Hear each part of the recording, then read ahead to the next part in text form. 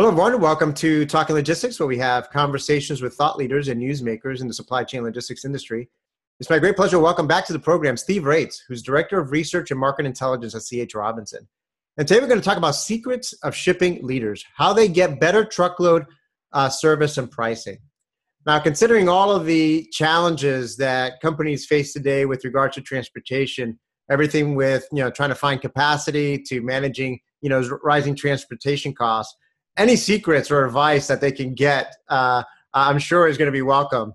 So it's great to welcome Steve back to the program to share some insights and advice based on some new research that they recently completed on this topic. So Steve, welcome back to the program. Thanks, Adrian. Happy to be here. So again, you've been a guest of ours for a few episodes now, and you always come and really talk about some of the latest and greatest research that you guys do there at C.H. Robinson, along with some of your university partners. And so today you're going to be sharing basically something that's hot off the presses. I think you're about to kind of just publish it right now. So let's start with kind of the obvious question. I mean, what was the goal of this new research project? Thanks, Adrian. Yeah, the goal of this project was a little different than some of the other research we've conducted in years past, in that instead of asking a discrete question, such as how strongly correlated is lead time of tender of a truckload shipment to suppliers correlated to the likelihood they'll accept it, we asked a more broader question. What shippers are the leaders in their industry or in the truckload strategy execution, I should more correctly say, and let's talk about their suppliers. So thinking about the asset carriers and the brokers they use, what are the attributes of those relationship strategies that seem to be correlated to strong performance? Yeah, no, I think that that's interesting, because that's always a question as a researcher, and certainly when I talk to a lot of shippers, and that's always the question, right? What can we be doing differently? What can we learn from companies that are perhaps performing better than we are? So they're always looking to see what they can learn from others to help them improve. And again, like I said in my opening comments, this is one of those environments where where literally for some companies their transportation budgets are millions of dollars in the red as a result of what's happening out there. So any best practices or ideas that they can get is always important. One of the things that I was able to read a initial draft of the research results say, and you talked about perfect shipments, which I think ties into how you guys define, some of these leaders. Can you define, what this means, perfect shipments, and how do you measure a perfect shipment? Sure. And that was key, as we're trying to decide, what does success look like, right? What does a good performer look like? And so we went to MIT again with a large data set and really asked that question. And one of the things that we came out of this is a definition of a perfect shipment. And so we looked at what do customers normally scorecard, right? The shipping community. They want the supplier that they tender the shipment to actually accept it. And that's the first supplier they tender it to, not successive ones because suppliers rejected the tender. So first tender acceptance, on-time pickup, and on-time delivery. And of course, price matters as well, right? Everybody wants to pay the price they budgeted. But the nice thing is about first tender acceptance is that's usually really the supplier's first choice, or the customer's first choice of a supplier, which means that's the price they wanted to pay. And so if you get first tender acceptance, you got the price. So really for 4 attributes, you can do it with 3. And then what we did is, working with the students and faculty at MIT, is how do we simply look across millions of records and discern where is a shipper falling out? So we did a simple product formula of tender acceptance times on-time pick times on-time delivery. And then you get a product, right? So let's say you have 95% tender acceptance as a shipper, and your suppliers are picking up at 95% on time and delivering 95% on time. You're at a perfect order of about 85%. And so it's that product of those 3. Yeah, no, that's interesting. And I love the first time tender acceptance, because I think that is a quick pulse on whether you're aligned with the market and how well you're doing, right? Because if you're going down, 2, 3, 4 suppliers, 4 carriers or brokers down into your routing guide, you're going to be paying more, and you know that things are, there's an obvious red flag, if you will, of something that you need to, to take care of. And then to your point, that's oftentimes a misnomer of when thinking about truckload pricing, is it the rate per mile that runs you over budget, or is it the performance of the route guide? And that's why we look at the tender acceptance, because we continue to see that that's where the real money is. You can negotiate a little better on your rate per mile, but if your tenders aren't accepted, that's where you're going to go over budget. Yeah, no, that's a great point. I think that's what a lot of shippers, that squeeze their carriers, ultimately find out that, they on the routing guide, they look like they got a great rate, yeah. But then that carrier never accepts, and they ultimately end up paying more. So when you look at that, that formula that you talked about, how do leaders compare to laggards when it comes to, to perfect shipments? I mean, the leaders ultimately, are they like up at 100%, or, how do they break, how does that break out between leaders and laggards? So we saw in the data set, I should clarify the data we worked with. It came out of our 4PL side of our business, TMC, where we manage all of the freight for a customer, kind of as a 4PL, right?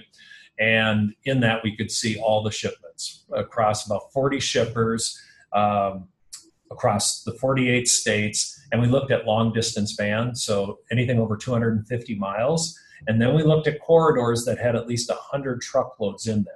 So the low volume lanes we didn't look at, okay? So to give you a sense of the data. So then what we saw, however, though, is across all of those 40 shippers and all of their origins, so we looked at each origin for that portfolio, so we now had hundreds and hundreds of origins, right, is that we had two groups that outperformed others, and then we had a middle group and we had a laggard group. And it's most interesting to talk about either ends of the spectrum, right? The leaders and the laggards. So we had two groups of leaders. One group performed at 81% as the perfect order product, and the other was 82. And they had some different attributes that we can talk about. And then the laggards on the low end, they were at 46%, perfect order. So a big difference. Yeah, so you're talking about a 30-something% difference between the leaders and the laggards there. Yeah. So very interesting. And I mean, it's kind of interesting because to hit 100%, I mean that's very, very extremely difficult, because when you think about it from a product standpoint, even when you said that 95% on-time pickup, 95%, first tender accept, 95%. I mean, you would think individually those things are all great, but obviously when you multiply them together, you end up with 85%, right? That's the key. You can't get to 100% in this formula, and so clearly getting to 85 is performing very well, because I think most shippers, if they took a look at those three metrics, a 95 across would be very good, and some of them they may be a little higher and some a little lower. But so we're thinking in the low to mid 80s is really a top performer. Right. Great. Well, so let's dive into some of the results and see what distinguishes kind of shipping leaders from the laggards. I mean, one of the key findings is that leaders rationalize a truckload, supplier base. I mean, can you elaborate on what that means, and what impact does it have on performance and price? Yeah, the rationalization is interesting. We saw in the leader groups, they used fewer suppliers in total than the laggard group and even the middle group. And when we say suppliers, I'm speaking broadly, brokers and asset-based carriers. So again, the data set we're using, this isn't C.H. Robinson as the supplier, it's a portfolio of brokers, a portfolio of asset-based carriers. And so I'm speaking broadly when I say brokers and asset carriers.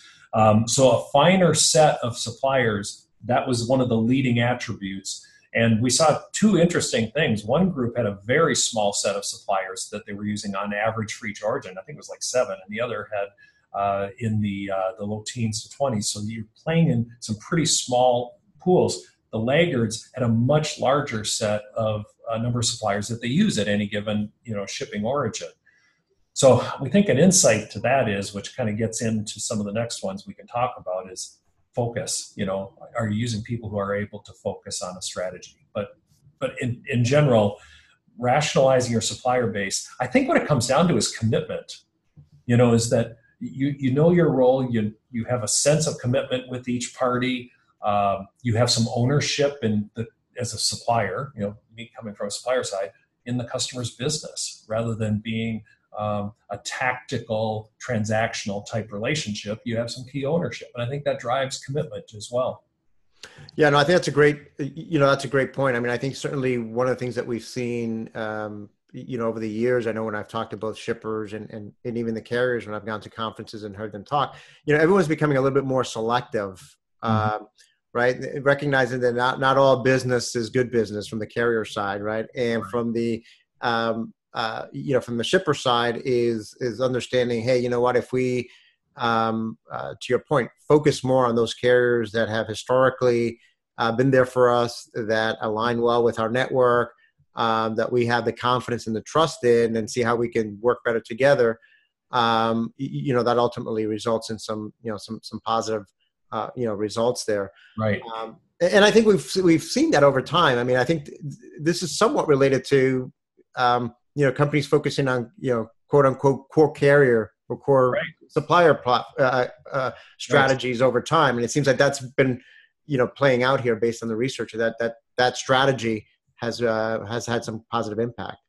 Yeah, that actually showed out. One of the things that I think our industry has been evolving, both the supplier side and the shipper side over the years, is through the procurement events. Do you want people just playing throughout your route guide, or should they have clear roles? And so I think, to build on the comments you were just making there, the leader group that we saw, all the suppliers had some kind of focus. It was really evident in the data. Like, they had key corridors that they were responsible for. Maybe they had a very primary role at an origin.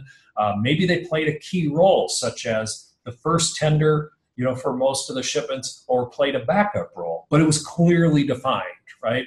And I think that was what we were seeing was showing out. Is, I think we all know not all freight is created equal, right? It comes with different attributes and different attractiveness to different suppliers. So I think the message we're taking away is things we already know, but the data is helping solidify those experiences, that, especially like in the asset carrier community, there's lanes that really contribute to yield for the asset carrier. And so if a shipper and a carrier work together, they find those and where they really complement each other. And in the case of a broker, where are their strengths? Are they regionally strong? Are they nationally strong? Are they based on the attributes of the freight? Should they be handling just surge business? Should they be doing all the lumpy demand business, or doing backup? And so it's really important, I think, for a shipper to look at the attributes of the freight and start to segment it and align the suppliers based on competencies, interests, and the attributes of the freight. And then I think you get what you were implying, Adrian. You get the commitment and you get the stickiness of the relationship because things match correctly. Right. So I guess to paraphrase a little bit, I mean, what we've talked about, so far. So, the number of carriers and brokers, your suppliers that you use, is one factor that matters. But the research also shows that how and where you use those suppliers also leads to better performance, right? Did I get that right? Yes. Yeah. It goes to show transportation isn't buying a commodity per se, that it really is a service, and you have to find where the services and the capabilities are complementary. Great. So now, did the research show any difference between asset-based and non-asset, suppliers? And how do you determine the right blend to use? Because that's another common question that I think a lot of, shippers have sometimes. Yeah, that's a great point. And in our industry for years, there's always been, I think I can put this out there being a broker, that does brokerage not perform as well as asset players? And oftentimes there's a single scorecard for a shipper, right? And so they compare all the suppliers on what appears to be, and it seems very reasonable, an equal platform. We use the same scorecard metrics. And I think what we saw in the data was that oftentimes the type of freight that's awarded to the brokerage community versus the asset community, the distribution of types of loads is not the same, meaning the asset community typically has a higher percentage of predictable demand freight. So consistent supply, predictable things for the carrier to build their network out of. You see that the broker tends to have a higher percentage of lumpy demand, or less predictable, more difficult to procure and predict capacity needs. And so there's more of a reactionary environment because the demand is not easily discerned or predicted, okay? And then, so what the students did at MIT is they started to take a look at freight by similar attributes. And what they saw is that brokers and asset players perform about the same when the attributes of the freight are similar. So smooth, predictable demand versus lumpy demand. And you look at both of those and you can see that it does come down to being aware of when the freight is coming, what's the historical volume, how it repeats itself, and what can be pre-planned versus response-oriented.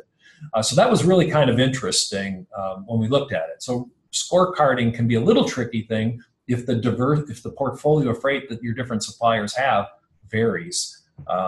It could be a little misleading to their aggregate performance. Right. No, very, very, very interesting. I guess tying this back to what we've already talked about. So in terms of trying to find the right mix, it goes back to what we talked about in terms of that alignment, in terms of focus, and in terms of how and where you plan to use different suppliers. Yeah. That's really going to dictate, and what we just mentioned right now in terms of how the demand profile looks. That's really going to dictate, what the right mix should be for any individual shipper, right? That's exactly right. So, we're kind of coming short on time here, so I just want to make sure that we cover some other insights that maybe came out of the study. I mean, what else caught your attention in terms of the research results, and did it raise any new questions to explore in future research? That's always the key thing. Every research project that I consider to be good is not going to answer every question, but actually is going to raise some new questions that always leads you to new projects and new insights down the road. Yeah, I think one of the things we saw in the leader group that wasn't clear, and to your point, what else could we study a little more, is the two leader groups. One of them used a high percentage of brokers, and the other one used a high percentage of asset carriers. So very different strategy from asset versus brokerage, yet they got almost the same, because one was 80%, one was 82%, perfect order, okay? So what we didn't have the time to study is what were the attributes of the freight? In other words, was the one that used a high percentage of brokerage, did they have less predictable freight, as example, or more rural freight, not in the key economic corridors? And then vice versa for the one that used a larger asset pool, was it a lot of very consistent high demand corridors, maybe a lot of intercompany type freight, things of that nature. So frankly, we didn't get to the time when you're working with students who have to graduate to pull on that thread a little farther. So I think we'd like to understand that more. But that's kind of our experiential guess, is that the attributes of the freight change it. And then, frankly, we've done research, for 12 years now, like this type of work, and we're wondering the influence of some of the other business processes within this. So in other words, are the laggard shippers also doing some of the better practices, like more lead time, fresher pricing, faster dwell time, things of that nature? And how much are those part of the factor in the outcome? In other words, if a shipper does things right, are they doing everything right? It's hard to understand that. So those are some of the things we really would like to study a little more. Yeah, no, I think those are a great question. I think the last point there in terms of really understanding, all the attributes that define the leaders, right? Because I think, the hypothesis would be that, because transportation doesn't exist in a vacuum, and even within transportation, these things don't exist in a vacuum, right, is that there's so many other moving parts to all of this that, how well are they doing in these other areas that ultimately influence and contribute, to this. I think that'd be a very interesting, research question to explore. So, sure. So as a way to wrap up, Steve, and summarize, based on the research results, I mean, what questions should shippers ask themselves then to assess whether they're a leader or a laggard when it comes to, setting themselves up to achieve the best possible performance and best price, from their transportation partners out there? Sure. I think one of the things we always coach our clients on is segment your supply chain by the attributes. What are you asking of transportation? What are the attributes of the freight? So things like smooth and lumpy demand, seasonal expectations, live and drop trailer, dwell times, all of these things that come with the varieties of freight. Not all freight is created equal, and not everybody wants access to the same freight. So I think first and foremost, really look at the attributes of your freight. Use top performing suppliers. That was something else we saw in the data. The shippers who use suppliers that consistently, when you look at all the data set, just tend to perform better when they had a concentration of those best performing suppliers. Of course, their route guide and on-time pick and delivery all perform better. When you're using the lower performers, you get lower performance. That just really showed in the data. And then make sure that make awards to your suppliers if you're a shipper. Identify those awards that the supplier really wants, make the commitment to the supplier. That would be advice we would share. And then really, do I manage my portfolio of suppliers to a core set, that rationalization? Who are my core? Who are the ones I'm leaning on to do the vast majority of the freight? Because I think if you're doing the previous points we just talked about, you'll find that that core set will step up and be able to truly deliver what was planned. You get a high perfect order score, and you stay very much more close to budget, even in today's environment. Yeah, no, a lot of great advice. And I think as you were talking through those questions that they should ask themselves, I mean, really a part of answering those questions is really having the access to the data and the business intelligence and analytics to do that analysis for yourself. Obviously, you did it within for the purposes of research study, and you looked across different shippers. But shippers need that capability themselves, or via their third party, fourth party providers or partners that can provide them with that data and those analytical tools to be able to answer those questions. Because at the end of the day, the data is there, right? But it's how do you derive those insights to really understand what the right strategy and action should be, moving forward. So just go ahead, Steve. I was just going to say something you're very well aware of. A TMS, right? You can't do these things without a TMS. You got to be able to manage the business processes, hold people accountable, and have the business analytics to make improvement. Absolutely. So I'm certainly looking forward to the final report here. I assume people can ultimately download this on your website. Is that correct? That's correct. All right, great. So I know there's a lot of you guys, again, publish a lot of great research in this area. I'm sure they'll be able to find not only this report, but all the past research that you guys have done related to transportation success. So Steve, as always, thank you for making the time to be with us today and share some great insights and advice on this latest research, which I think is both timely and relevant to what shippers across virtually every industry is facing today. So again, thank you. Thank you very much. And so to your point, chrobinson.com, it's leaders and laggards in truckload research is where you'll find it. Thank you. All right, great, excellent. And I want to thank those of you that joined us today. If you're watching this episode on demand, either at the C.H. Robinson website or on Talking Logistics, and you've got a question or comment for Steve, you can post it there, and I'm sure he'll be more than happy to respond via that medium. Again, thank you for joining us, and look forward to seeing you in a future episode of Talking Logistics. Have a great day.